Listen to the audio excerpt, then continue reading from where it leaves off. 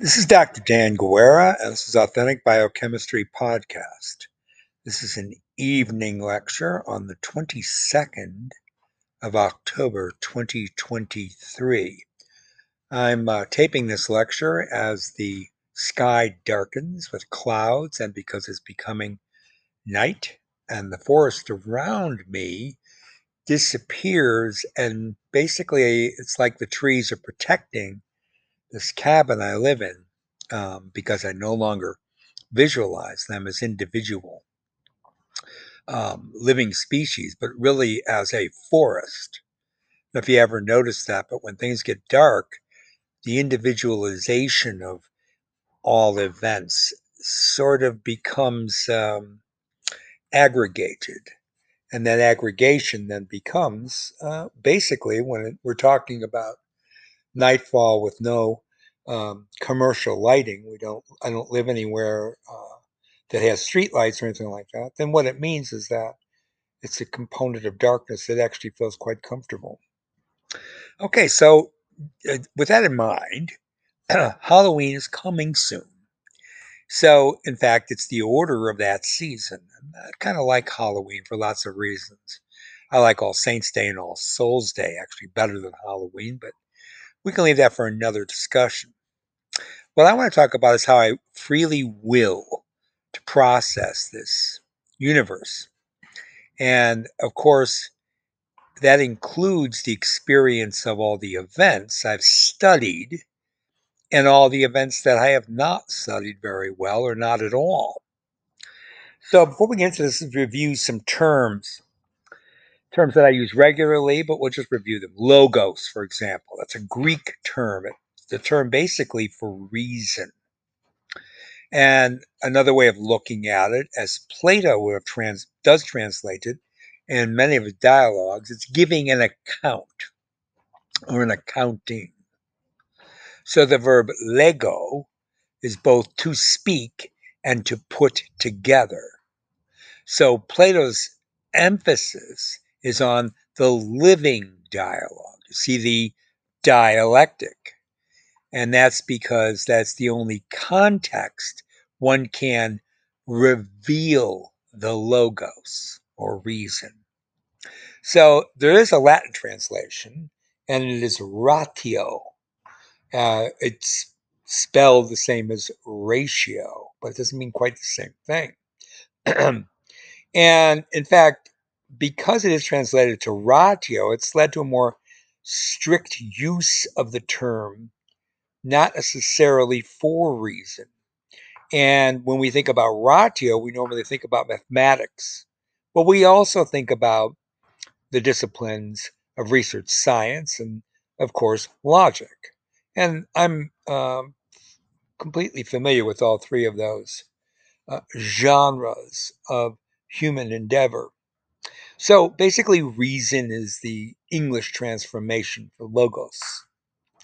Then there's the word Sophia, and Sophia is basically means wisdom. And for Aristotle, that becomes a virtue, an intellectual virtue. And that's contrasted with phronesis. Okay, now phronesis is practical knowledge. Sophia is intellectual knowledge. And that kind of intellectual knowledge makes a good life, being a good person, possible. So when we say philosophy, philosophia, it means in Greek, the love of wisdom. And then there's a couple more words to quickly run through. Pragmata, and this is another Greek term. It means these are events seen in terms of practice and not theoretical investigation. So you can see how you get the word pragmatic from that. And then there, of course, is episteme. And this is Plato's realm, and it's his word basically for knowledge. And it's a special kind of knowledge because you have to justify the knowledge with an argument. And you have to include basics of logos in the argument. Remember, giving an account. Hence, the Platonic formula is doxa plus logos, and that's the same as episteme. Okay, that's another term for it. So, when at all possible, personally, I like to revert to the reductio ad absurdum when formulating any new hypothetical deductions. I'm not going to get into reductio ad absurdum. You should know enough Latin to know what that terminology means. And you should also know how that's used in logical argument. I hope you do. Now, for all external events with which I can possess some limited understanding, I'm what I would call covalently tethered to a deficiency of coherent ideology. And thus, I can be impoverished to basically conceptualize or imagine truths, either supporting or refuting any of those external events which I have limited understanding or knowledge thereof. Now, I conclude that my faculties of reason, while unlimited for a dialectical introspection, can be actually quite unimpressive when it comes to the veracity of events existentially unknown to me. Furthermore, when I do own extensive experience and contemplation of cohering events, the concepts and ideas surrounding them empower me to form reasoned judgments that, of course, are founded on truths that I believe. And indeed, I choose to only believe what I know to be true. Now, this stands as my argument for the illegitimacy of mere opinion, something that you hear a lot of, and you hear a lot of why opinions matter. No, they don't. They're illegitimate. So, my argument for the illegitimacy of opinion, mere opinion, which only requires unfounded premises to form invalid conclusions, thus enabled by the error of unsound arguments. I make my case. Now, a dialectical analysis requires veracity in the premises based on coherence and foundation. Those are some components of truth, you see, to experience and reason, plus the formulation of a valid conclusion based on those premises, thus obtaining ultimately at the end of this analysis a sound argument. Now, while the elements of the events of my arguments are classical Aristotelianism, my novel contribution is what I call the primacy of belief. So, in order for me to profess knowledge of events, I must believe in the truths I have uncovered, thus pointing to an endojective reality. Now, think about this way.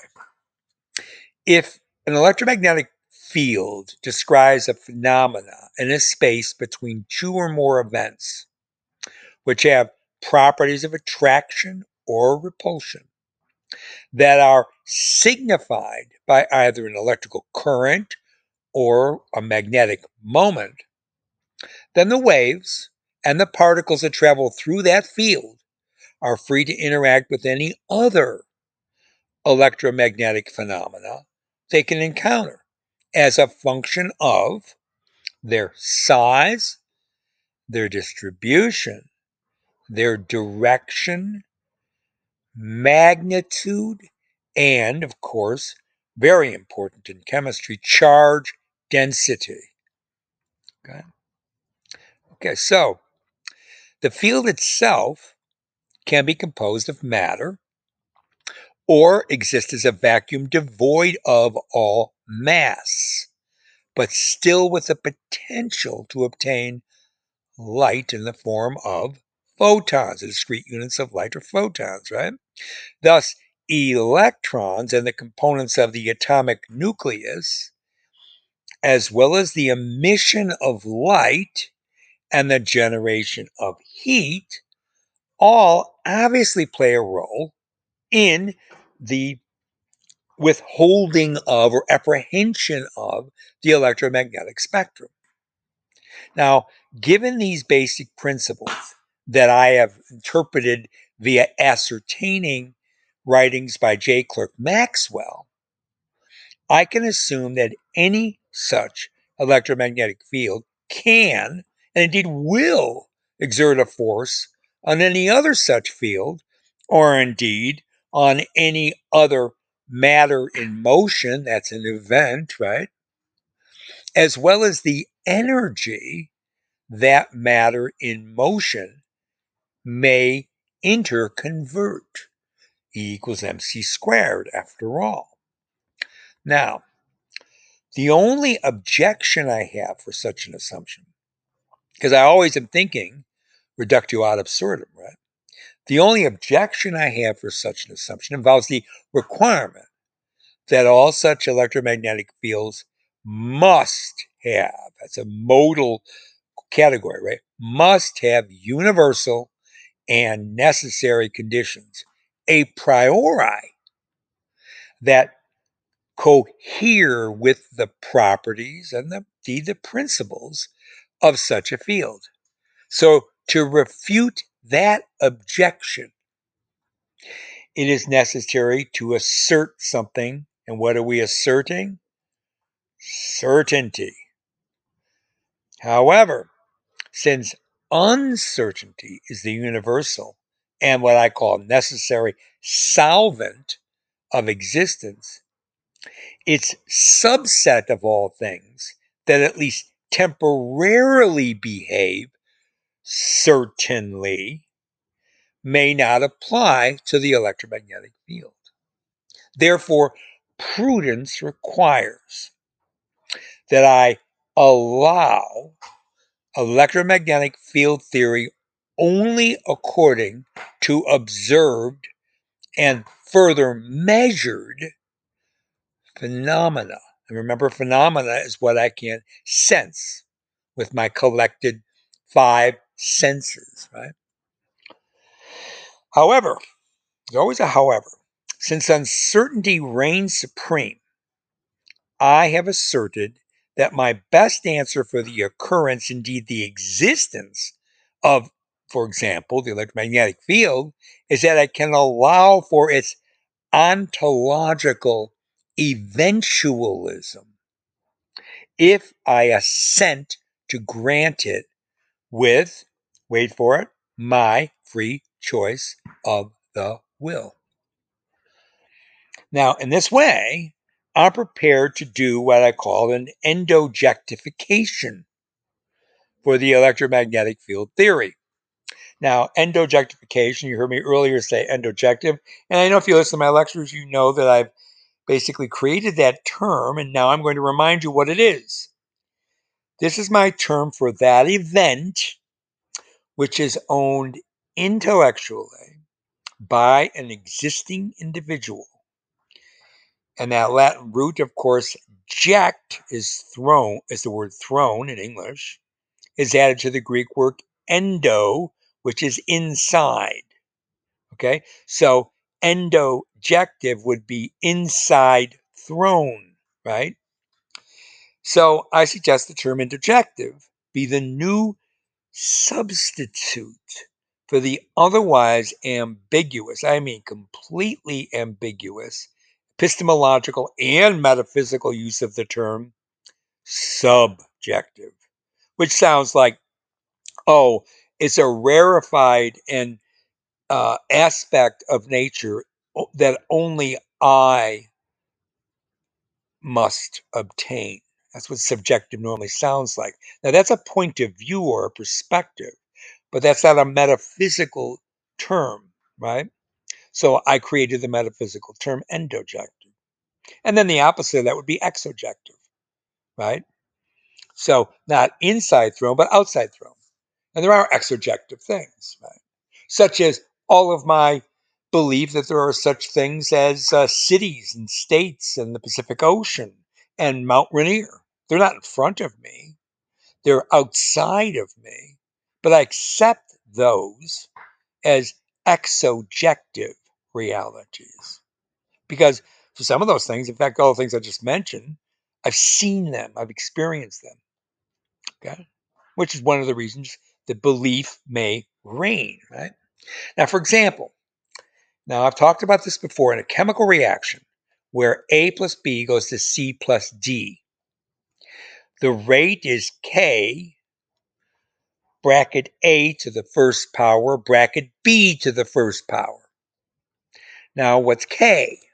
Okay. That's the proportionality constant. Now, in entomology, remember we call that the rate constant. And the exponents are the coefficients of the balanced equation. And here we can talk about the order of the reaction. And the order of the reaction is the sum of the exponents, or 1 plus 1 equals 2. The reaction is actually first order with respect to bracket A, substance A, or event A, and it's first order with respect to event B, or substrate B. But second order overall, because 1 plus 1 equals 2, you see. Now, radioactive decay is a simple first order reaction with respect to the radionuclide. For example, think of P32. P32 generates a positron, a gamma ray, plus silicon. Okay, got it? Now, zero order reactions, such as those that are supposedly served by catalysts, are found, of course, in biochemistry. What are good catalysts in biochemistry? Enzymes. Now, in biochemistry, that's where the concentration of the substrate so far exceeds the amount of the enzyme that the rate of the reaction doesn't depend on the concentration any longer. So there we say the rate equals K, bracket A, to raised to the 0. And that simply would then equal K, right? You see?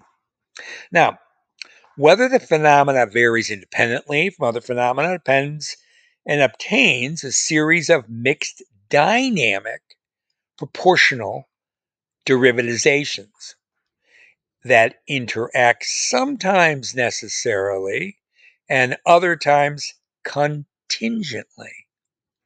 And what that establishes then is a possibilistic metaphysics.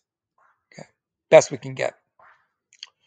Now, because of experience, some people like to talk about probabilistic metaphysics, but I'm saying you have to bracket off experience because of the whole understanding of how we have imagination.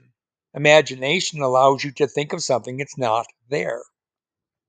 And therefore, it's only possible, not probable, at least in terms of my meaning of those terms, right? At the especially at the mathematical level, right?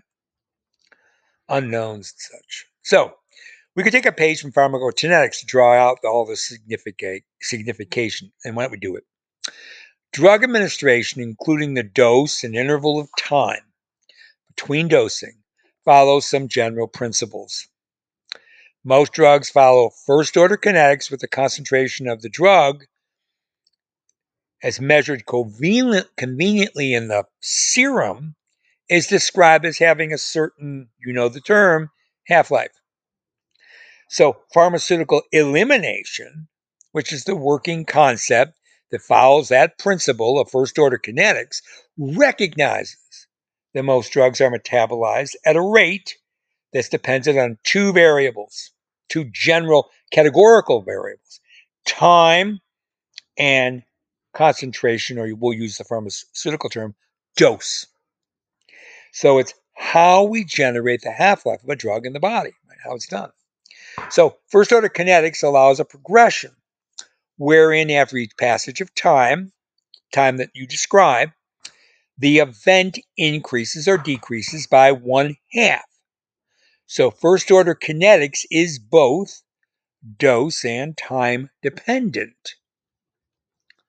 For example, when a patient is administered an antibiotic, let's say it is a fluoroisoquinone at a dose of 250 milligrams. After the first hour, the plasma concentration would be what? It would be 125 milligrams. That's plasma or serum concentration, okay? Following hour, 62.5 milligrams. After the third hour, 31.25 milligrams, etc., etc., etc. Now, for comparison, zero order kinetics is independent of the initial concentration and would have a constant rate of increase or decrease of the event drug removal from serum. Okay? So let's get creative and lend this discussion to an analysis of something that is really significant, especially when we're talking in these biomedical portraits. Now, let me check my time. We're doing all right. Okay. Okay, what's significant that I want to bring up then? At the onset, I have to point out that we do not discuss the half-death of anything. So half-life is a common term. Indeed, it's overused, and I would argue, especially when I read a lot of these papers that I deliver to you, when that term is used, it's often incorrectly or inappropriately used. Now, according to the preceding descriptive relationships I've gone through, you see, I'm generating my dialectical argument. I might argue that death, as related to the rate of death of an individual, would be first order.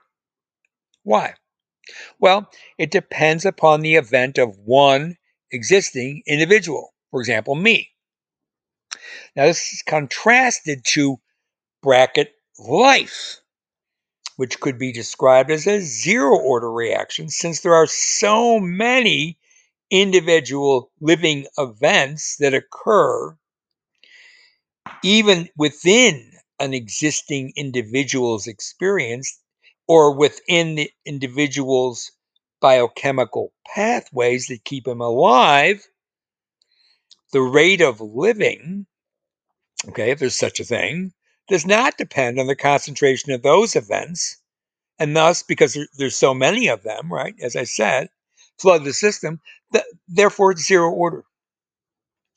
Now, but you could argue, again, on good logical grounds, I think, that life is also just one existing individual as a self, and so its rate of disappearance is just as first order as death itself.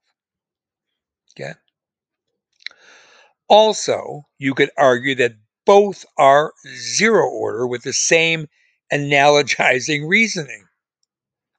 But can we say that death is zero order and life first order? Okay. Well, what would that entail? What would we require for that argument? We would require that death as an event would have to be an abundantly high probability all of the time, all the delta t.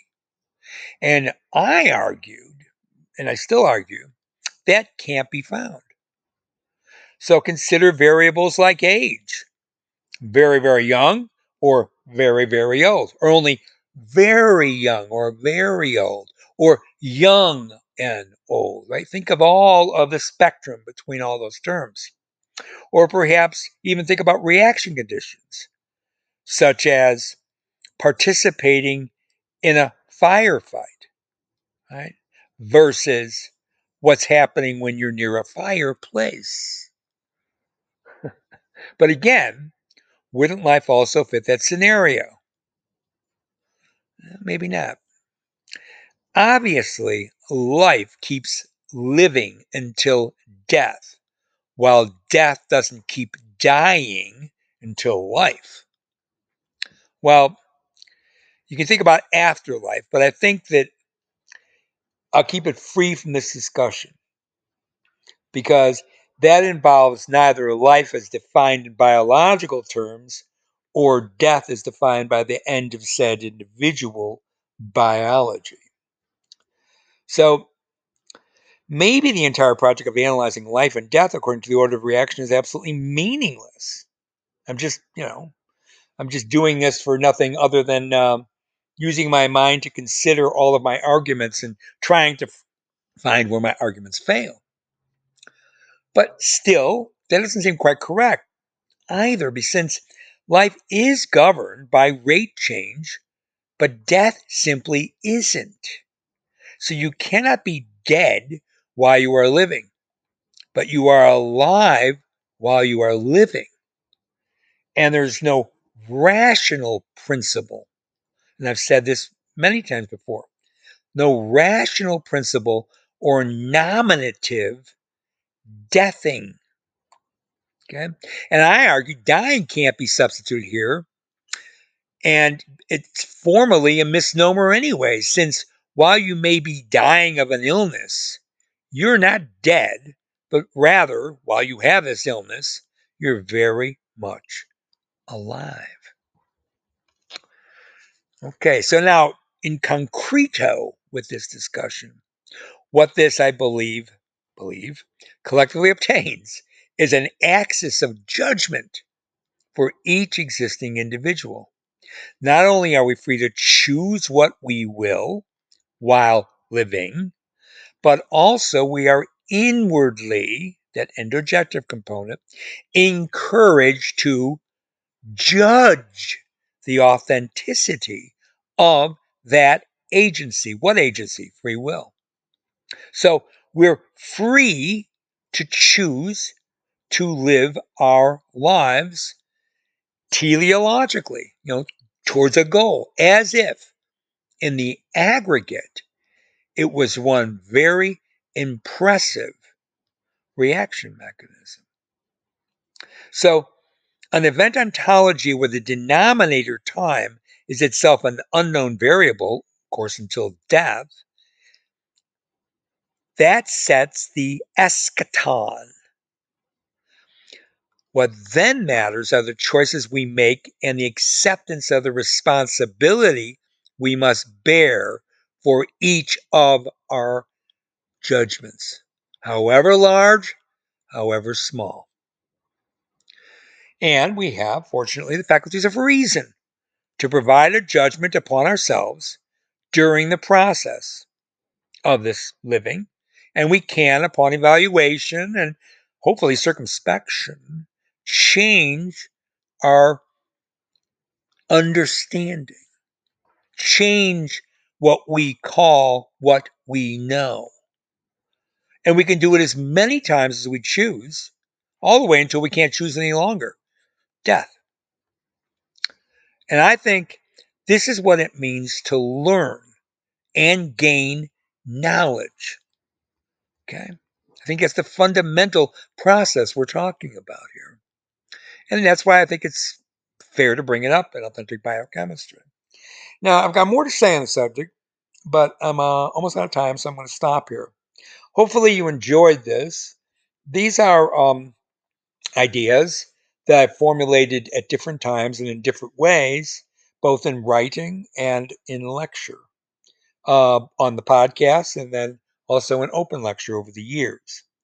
And the reason I share these with you is not to just talk about general philosophy or general metaphysics or certainly discrete epistemology. It's so that you may consider using the wherewithal of deep logical intellection when you are examining the scientific literature. Because when you do that, you're more than likely be able to learn true knowledge versus that which it might just be mere opinion. Dr. Dan Guerra, Authentic Biochemistry. Bye for now.